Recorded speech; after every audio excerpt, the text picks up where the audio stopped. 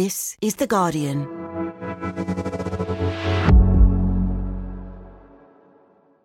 Just a warning, there is some strong language in this episode. I'm Grace Dent, and this is Comfort Eating From The Guardian. a podcast where we pay homage to the lesser celebrated foods in life. Because even as a restaurant critic, I believe the food that matters most is often that snack you cobble together when you're curled up on the sofa. Each week, I ask my guest to lift the lid on what comfort foods have seen them through their lives. Because you can tell a lot about a person from what they eat behind closed doors. Finding your perfect home was hard, but thanks to Burrow, furnishing it has never been easier. Burrow's easy-to-assemble modular sofas and sectionals are made from premium, durable materials, including stain and scratch-resistant fabrics. So they're not just comfortable and stylish, they're built to last. Plus, every single Burrow order ships free right to your door. Right now, get 15% off your first order at burrow.com/ACAST. That's 15% off at burrow.com/ACAST. Ryan Reynolds here from Mint Mobile. With the price of just about everything going up during inflation, we thought we'd bring our prices down. So to help us, we brought in a reverse auctioneer, which is apparently a thing. Mint Mobile Unlimited Premium Wireless. How to get 30, 30, bit to get 30, bit to get 20, 20, 20, bit to get 20, 20, bit to get 15, 15, 15, 15, just $15 a month? Sold! Give it a try at mintmobile.com/switch. $45 up front for 3 months plus taxes and fees. Promo rate for new customers for limited time. Unlimited more than 40 gigabytes per month. Slows full terms at mintmobile.com.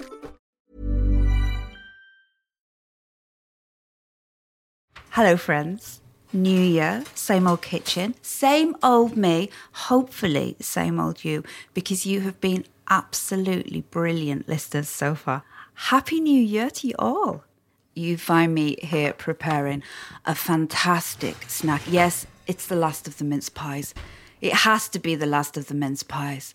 And I'm having them with a large scoop of brandy butter. God, I love brandy butter. Why can't we have that every day?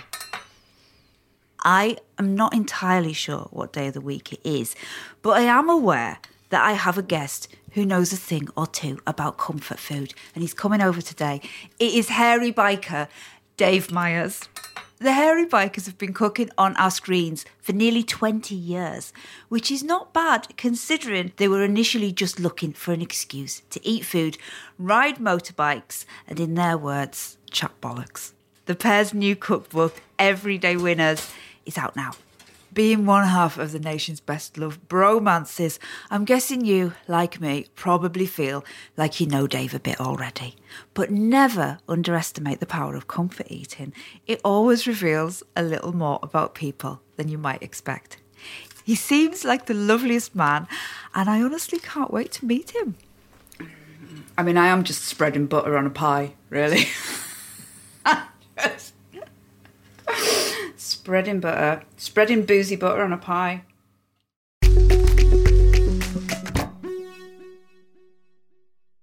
Dave Myers, welcome to Comfort Eating. Thanks very much, Grace. It's an honour to be here. This is a momentous occasion because you are my first Cumbrian. I am a Cumbrian. Yes. And you're my first Cumbrian on Comfort Eating. Yeah, of course, but you come from the capital, whereas I was just from the deep south in Barrow-in-Furness.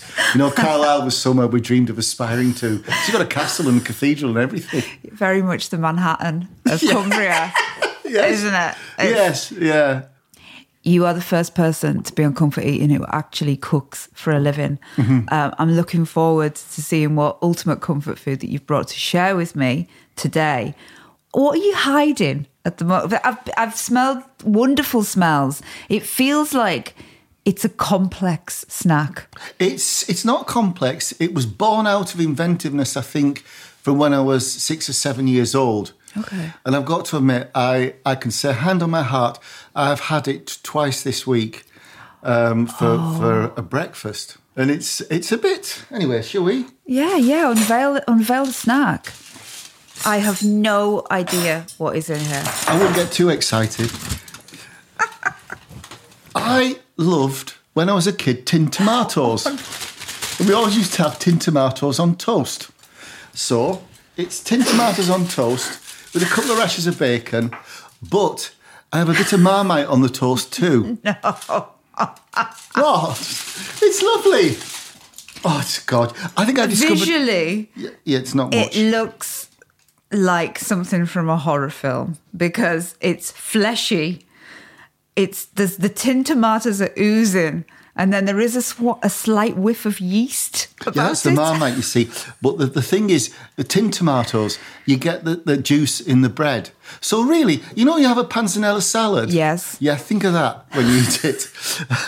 I was foolishly trying to eat that with just one hand. No. And I saw the error in that right away. Hang on, I'm getting it. Excuse me. But it is. I've tried to be really honest with this, because I work in the food world like you do, Yeah. and we both had some of the most wonderful food in the world. But this is really what I find comforting. Did you realise that all the time you're talking, I am just stuffing this into my face? I know I've It's suddenly actually- realised if I'm eating, I can't talk. It's actually delicious. Yeah, but what you have to do with the tomatoes, and I did discover this as a young boy, if you put the tomatoes into the pan, just as how there's too much juice. So I suddenly realised if I left them to cook for a while, and I used to do the cooking from when I was little, they would get thicker and more tasty, which of course it's reduction. But now I must admit I'm on a can of San Marzano tomatoes and not the super cheap ones that my mother used to have. Does it have to be white bread? No, I like a nice piece of sourdough, to be fair. But again, we've once tasted with years, improved with style. Bit of wholemeal will do all right. That isn't actually proper delicious snack. You've actually booked the trend of some of the absolutely disgusting things I've eaten over the last few episodes. Thank you. It was a great compliment.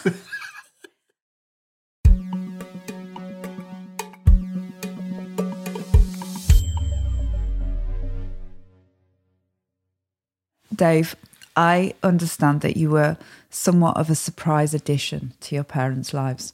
Yes, I mean, my mum went to the doctor and it was thought she had an ovarian cyst. Oh, bloody hell. And he was called Dr. Morrison, this Scottish GP. And he said, Mrs. Myers, this is the biggest bloody ovarian cyst I've ever seen. You're pregnant. And she was 41 and she'd never told she couldn't have children. I mean, that's it. You were classed as a very geriatric mother. Yeah, but not geriatric. It was my dad because it was his second wife. He was quite a bit older than my mum. So my dad was 55. But he was brilliant. He was a brilliant dad because, of course, he had time for me and he could retire. And actually, he did a little bit of cooking. But yes, so I was a surprise to both of them, really. I mean, I think I was conceived. After the war, they started going on like holiday and they went to Switzerland, which was a huge thing for the pair of them from Barrow. You know? And they flew in a Douglas Dakota. I've still got pictures of them. And they were going to do the grand tour of Italy the next year, but instead I popped up. So, I always think there's something of the Swiss about me, really. You've written about what your mum was like during your early childhood in Barrow-in-Furness. She sounds like a real vivacious character. Yeah, she was a big lady. She was sort of, no, she wasn't big tall. She was quite small, 5'3", but quite broad. Yeah. The sort of lady that Alan Bennett describes as a lady with a leg at each corner. And that was my mum. And during the war, she worked as a crane driver in the shipyard. Yeah. And I think she got strafed one night, and that was it. She gave the crane driving up until, after the war. She went and worked up in the lakes in a hotel in Grasmere. And then she came back and she drove cranes till I was born, really. See, the ladies became crane drivers because it said they had a gentler touch. Right. So they kept the ladies on after the war. Yeah. And so the ladies were surprised because they'd all had their kids and my mum, I was the first. So I used to knit me baby clothes in the cabs. And with pictures of the cranes on from the shipyard and Vickers Armstrong. So apparently I had these really cool jumpers when I was a kid. That must have been amazing, though, to feel like your mother was the kind of person that could drive a crane. Yeah. My dad was a paper maker, so obviously he was a sensitive one. Yeah. But it was in a mill. It was a factory. I was looking at something you'd said about your mum cooking plate pie. Yeah. And, when I read that, I was so happy that somebody else knew what plate pie was, because it's something that my gran used to cook and I never ever hear it mentioned. So just to explain for anyone listening, it's basically just a pie, but it is made in a plate. So you need almost half of the the contents, don't you? It's quite a shallow pie. Yeah. That's all it is. It's shallow and wide, so it looks generous. Yeah. So I always think of, when I think of my grandmother, I think of her almost making it with just one hand, because she didn't even have to think about it. No. I think a lot of northern households, they always had, it was a dinner plate, inevitably a thick one off the market. Yes. And it was chipped, and obviously it'd been baked, so it was quite brown and unsavoury looking. Yeah. But most homes had one, and that was for your pie. The plate was buttered, and then the pastry went on. And then it was basically savoury mince. You just mince meat, maybe an onion, just cooked, and then filled on the plate with a top on. But the beauty of it is, and Si used to have it as well over in Newcastle, but they call it a cut and come again pie, because you take a slice, but you want more, you cut and come again. I love that. Yeah. Cut and come again. Yeah. And when you can't stop, I used to be terrible because I was a fat child. There's no getting around it in polite terms, but greedy really and round. I used to get to a point where I'd had my designated portion of pie. Yeah. And then I'd just have a slither. Then the slither would grow. Yeah. And in the end, I get to the point of no return. And then you just think, well, I'm in it now. Yeah, I'm in deep. So things change very suddenly when you're 8 years old and your mum is diagnosed with multiple sclerosis. Yeah. Your dad has to take early retirement from his job at the paper mill. So how do you and your dad adapt to that? It was hard. It was very hard. We were in a 2 up, 2 down in Barrow. So the idea of stair lifts don't exist. I mean, this is why I feel such a strong compassion for... I was a young carer by default. But when you're a kid, it just happens. You don't question it. You just are. You just have to muck in, don't you? Yeah, and I think, sadly, I don't think things have improved much these days. If anything... There was community then that helped. Mm. But on the food front, I mean, my dad, of course, he'd been in industry all his life. We used to have Tyne brand tin mince, smash, and Farrow's Marifat peas in a can. Do you know, I love a Marifat pea. But I came home one time from school, I think about 3 years, this was a staple diet. And he's there in his slippers, and he said, I looked down at this mess and I said, what is it? And what he'd done is, he'd mixed the 3 ingredients together and he said, I've made a risotto. And even then I thought, that's not a risotto, Dad. Something's got to change. But by then I was doing the shopping for the house. So that gave me control because my dad was, because he was that much older. So hang on, how old were you when you had to first set off down the shops with 12. A list that you'd made yourself? Yeah, 12, 13. So remember, it was when the big supermarket had opened. By then we moved to a council estate. Yeah. Because it was on the ground floor where the wheelchairs and stuff. Yeah. That did make life easier. But remember, there was a superstore opened. So you go down with your budget and try and get a tenner. And I could buy what I wanted. I remember I came back with a pizza once. Nobody knew what a pizza was, but it really was the worst cardboard disc with not really quite good tin tomatoes and grated cheese on. And of course, my parents were like, I'm not eating this. So you must have started to cook for both of them. What was on the menu? I mean, first time I cooked for my dad was when we first realised she had multiple sclerosis. It must have been I was about 7 or 8, and my dad was on a night shift. And I heard a thump, and Mum had gone to bed in the afternoon. I was just playing downstairs, in front of the telly, and I heard a thump, and Mum was on the bedroom floor, and she couldn't move. And we didn't know what was wrong with her. And I thought, she was very calm. And she said, no, it's all right. Your dad will be home at 10 o'clock. And I just thought it was nothing for me dad's tea. So I remember I cooked him a cheese and potato pie. And I found the recipe in this cookbook that had come with the gas cooker. And the gas cooker must have bought that just after the war. Yeah. And I made this cheese and potato pie. And it was funny, I worked on a thing and I went back home and they found that cookbook and I did actually cook that pie again. So were there times when you and your dad ever got out of the house together? Yeah, well, before my mum got really, really ill, he always had a motorbike. He was one of those northern chaps who a motorcycle was a mode of transport. The thought of, it never crossed his mind he'd own a car. So he always had the motorbike. And as I said, because he was older and he retired early, it was great. He was the best dad. I always say, like, some of my mates are having children late in life and they have a huge crisis of confidence. And I'm going, no, do it. It's brilliant because my dad was better than anybody else's. Yeah. But when he was 65, I was still on the back of the motorbike and he was taking me fishing and shooting. And well, I'm not shooting. I'm not talking like the posh people. I'm talking about trying to, nail a rabbit in a field.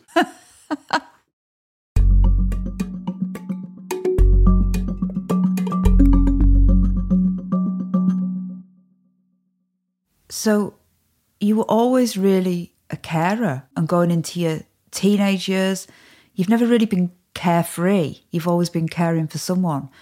Did that affect the kind of teenager you became? Yes, yeah. I had alopecia as well, which is quite ironic, seeing I was known as a hairy biker. I had no hair, no eyebrows, no eyelashes. Started when I was 8, funnily enough, and I was, kind of, it was really, really bald. It starts off with alopecia areata, so it's kind of. Where did it start? On your hair? Oh, it's here, there, and everywhere. So it's not like you're going bald, and that was the time before it was cool to be bald. And I think my only role model was Yul Brynner in The King and I. I think that the more ill somebody gets, the more the harder it is to look after them, the more work it takes. So, and it was both of your parents that were very ill. Yeah, what happened was I came home from school one day, my dad had a stroke. And, where was he, in the living room? Or? Yeah, he was just in a chair and he was just like over on one side. My mum was sitting there because obviously nobody could take her to the loo. So it was all, well, again, I walked into chaos. I was in the 6th form at school. I've always been quite good at school and I've done quite well. And I just walked into chaos. And after about a week, I was looking after both of them. It was a district nurse came for the regular visit. I did phone a doctor. And the doctor told me to give my father aspirins and put him to bed. That was it. And I was on my own for a week. I didn't go into school because obviously I couldn't. And then the social services came and they said, there's one of your parents can go into hospital. Which one do you feel you can better look after? And I knew my mum wouldn't get better. And I knew my dad would. So I thought my mum really. And she didn't get, well, she went into hospital, never came out. And she lived there for 5 years, Hard decision, really, for a 17-year-old to make. An impossible decision. Yeah. My dad did get better, so he was functioning and, he understood. But actually, when you think back, it was his wife, and to me, I was just surviving and trying to do what I could. It was hard. Was there anything at all that gave you happiness? Oh, my mates. Mates, I had some great friends at school. Funny enough, the kids the year above me, through the art department, we had this amazing art teacher called Mr. Eaton, and he was very flamboyant. It was a Northern Boys grammar, and he was the one with the red midget sports car, the matching ties and everything, and he could draw. It was amazing. And there was kind of like a chap called Graham who was older than me, a year older, and he went off to Goldsmiths to do art. I followed in his wake to Goldsmiths. And there was a third member, actually, who went to Goldsmiths, all Mr. Eaton's boys. But within that, they were always, you know what it's like in the North, like the pub culture and everything in a working class town. Yeah. So, they would take me for a pint. But you needed a pint. I mean, I had friends like that. Yeah. And actually, they were always really, really supportive. And so that was it, really. What did you eat together? Well, we still was a friend of mine, Pete, who actually became a director of British Telecom. So we kind of did all right as Northern lads. But Pete, we used to cook these. There's always been a Chinese food culture in Barrow. The Chinese takeaways, and some of them are pretty good. It wasn't all kind of terrible food and packed with onions and monosodium glutamate. And I think it was £1.30 for a takeaway with your fried rice. So Pete and I used to do our curries. So when we come back from the pub, which could have been everything, like a bag of rice, we used to make them with tuna fish or sausages. No, hang on a minute. There is no such thing as tuna fish curry. There really isn't in our house. I suppose it was like, but then it was curry powder. Yeah. So I suppose the French would call it, They call it the French have a really fancy word for curry powder, isn't it? Like va du vin or something, va du vin. Oh, curry. Yeah. So this should be tono o rio curry.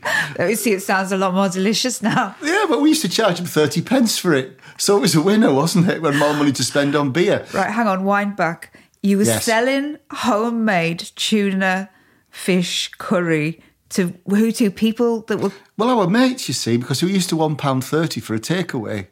So this was a bargain at 30 pence. Now, in those days, we're talking about 4 pints to the pound. Yeah. So really, it's a win-win. So you got an extra 4 pints, and plus you got your carbohydrate at the end of the evening. Hang on, were they coming to your house and eating it? You could come to my house, you see, because my parents weren't functioning.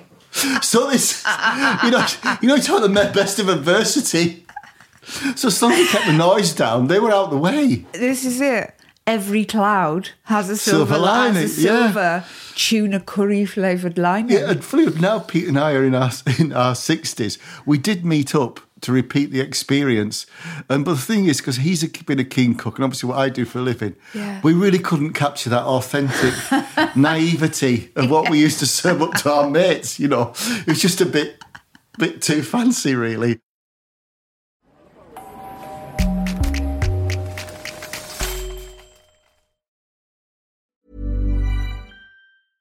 Finding your perfect home was hard, but thanks to Burrow, furnishing it has never been easier.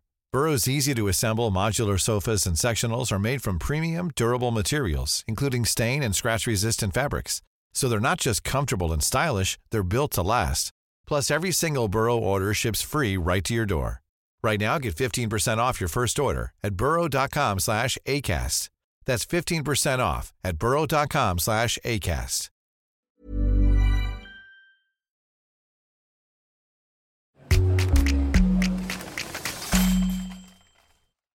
So you've got all this responsibility and horrible things that have happened, but you're still really looking ahead to the future, and you still apply to study fine art at one of the most prestigious places in the country. You go to Goldsmiths, University of London. What did you actually know about London when Nothing. I used to. I say my world was my friends. It was Graham, who was the most amazing painter, and I say he's still. You know, he's actually made a living out of his brushes. So I kind of followed in Graham's wake. But I remember the first time I came, so I used to smoke a pipe with tobacco. And so I just sit there thinking I was a pre-Raphaelite. You know, we were obsessed with the pre-Raphaelites, Holman, Hunt and Rossetti. Yeah. And there was 3 of us. We used to go to the Walker and look at the exhibitions. So obviously the pipe came with it. So when I was painting, I thought this is going to make it better, you know. So anyway, I turned up in London for my interview. I had my portfolio over my arm, which is kind of homemade, you know, with like some kind of strappage over my shoulder. And I can remember I had this red denim jacket, green corduroy trousers, a pair of red kickers. Hang on a minute. And a scarf. It's red and you've got green corduroy trousers. This is quite the outfit. And so I went to Goldsmiths, got out at New Cross, had my interview. So I got a place. I think it was something like 3,000 applied. And I was in the intake. It feels like you weren't intimidated. No, ignorance. It's happened twice in my life, actually, that I've been completely ignorant of circumstance. Yeah. And it's helped.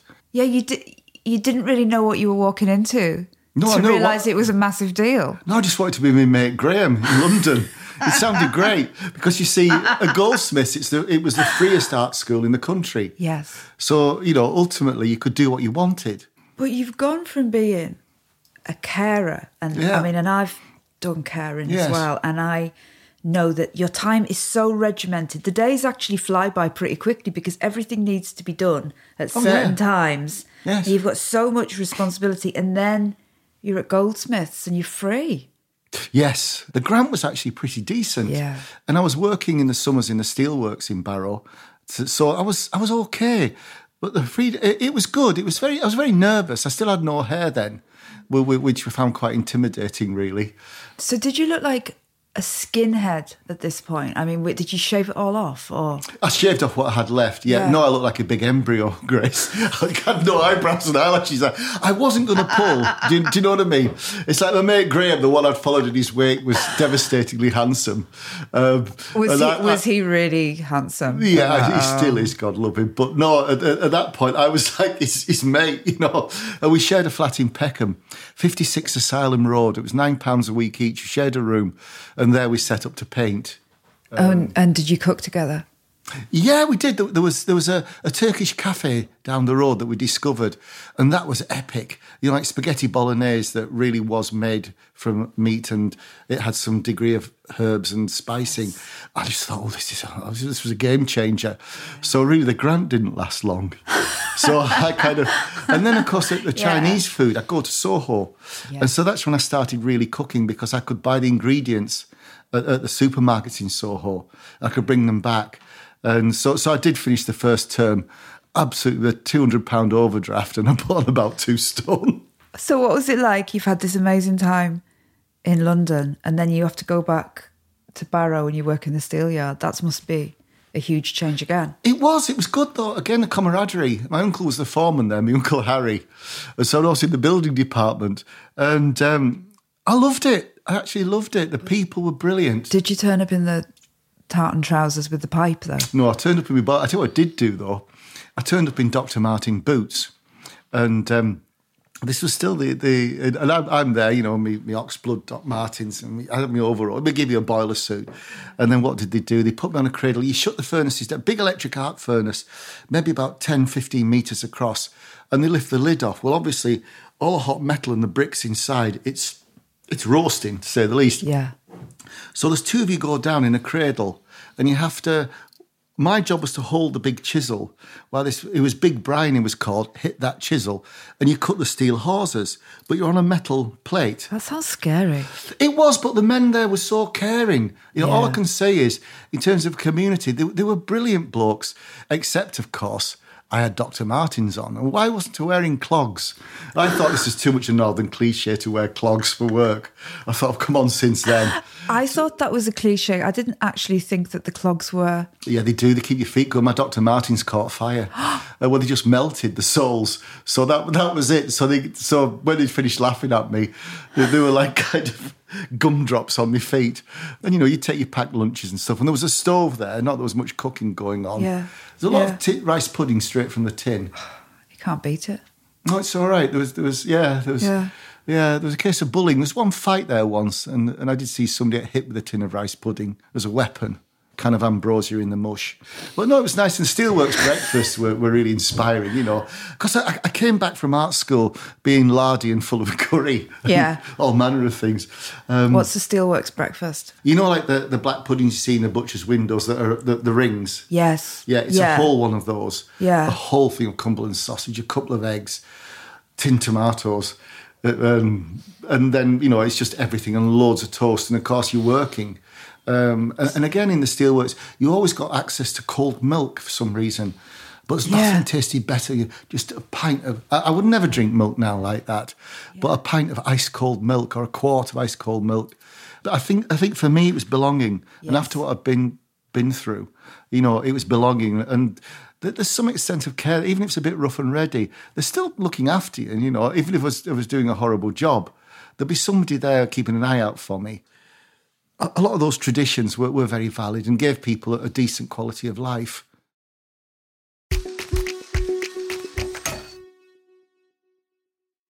One of the facts I love about you is that you worked as a makeup artist for Yeah. many years. And I often wonder how this motorbike loving turned steelworker in the early 80s that you end up painting faces at the BBC. So could you do my makeup? That's what I'm... Oh, God, yes. Like, you could. Yeah, I used to, yeah. Interesting. Oh, God, well, 23 years, Grace, yeah. There you go. I mean, I got nominated for 2 RTS awards as a makeup artist and 2 RTS awards as a turn on the telly. But no, I love it. I was working as a car park attendant. It was an advert for trainee makeup artists. And again, there was thousands applied and they took 10 of us on. And they were looking for people with fine art degrees. It's the time that they'd done I Claudius with Derek Jacobi, and the artistic side was becoming more and more important. But I didn't realise you had to do hair as well. At the time, I was living with a French au pair in Blackheath. I applied for 2 jobs. One was a trainee picture frame restorer at the National Gallery, and one was the trainee makeup artist at the Beeb. And I remember before the interview, the French au pair I was sharing the flat with, I got her to tip a handbag on the table and go through what the bits and pieces were. Because he said you'd have to do a straight makeup, an ageing makeup, and then a piece of hair work. I don't know. Again, I was saying before, I had no idea what was expected. So I turned up at Television Centre with the contents of a handbag in my head of being from the steel. And one of my references, by the way, was from British Steel Corporation.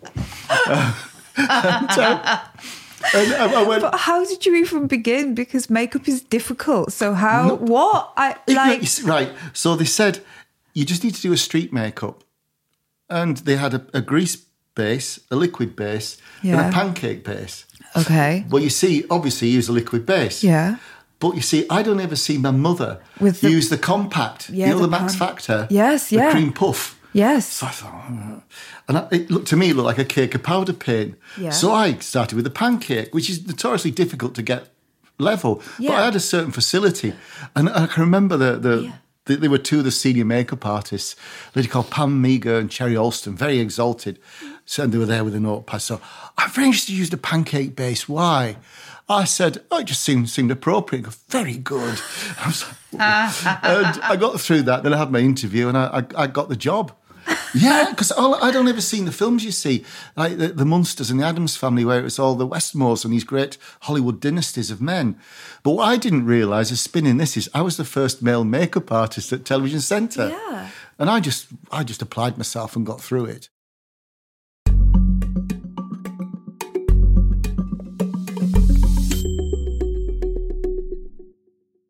So you're a makeup artist and then you cross paths with the man who would become your fellow Harry Biker, Cy King. Tell me about the first time you ever set eyes on him. Well, I applied for a job on the Catherine Cookson dramas. Do you remember those ones in the North East? Yeah.